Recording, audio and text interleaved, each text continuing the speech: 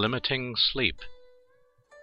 By chance, I had a little spare time that allows me to browse over a book given to me, the biography of His Holiness Dilgo Khyentse Rinpoche. A passage in it reads, Dilgo Rinpoche gets up every day at 4:30 a.m. He then dedicates a few hours to meditation and prayers. This is followed by a series of activities all day long until midnight. Rinpoche has a tremendous workload to finish every day.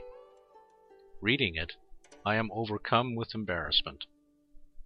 These past few months, I have forsaken my habit of early rising on the ground of health. Sometimes I still linger in bed when it's already late in the morning. The fact that Dilgo Rinpoche managed to maintain his habit of sleeping very little over decades, never giving in with any excuse, really makes me feel deeply ashamed. As a practitioner who has aspired to benefit beings, I must value time, limit my sleep, and engage assiduously in virtues to benefit myself and others.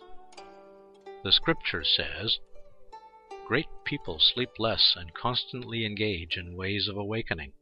They give up indolence, entertainment, earthly desires, and body adornment. And, while others are indulging in pleasures, the wise remain diligent. Staying awake while others are slumbering, the wise, like fine steeds, overtake those who are inferior. In other words, we should cut down on sleep, eliminate meaningless pursuits, and practice vigilantly toward the unsurpassed awakening. While others are in oblivious slumber, the wise are wide awake. Like a fine steed galloping way ahead of lesser horses, a practitioner who never slacks off and always stays fresh will be the first one to reach the finishing line. It is commonly said, everything is imitation. He who does best imitates best. As an ordinary person, I am unable to emulate the sublime activities of the sages, but at least I can learn to sleep less. I should not drop my habit of having little sleep.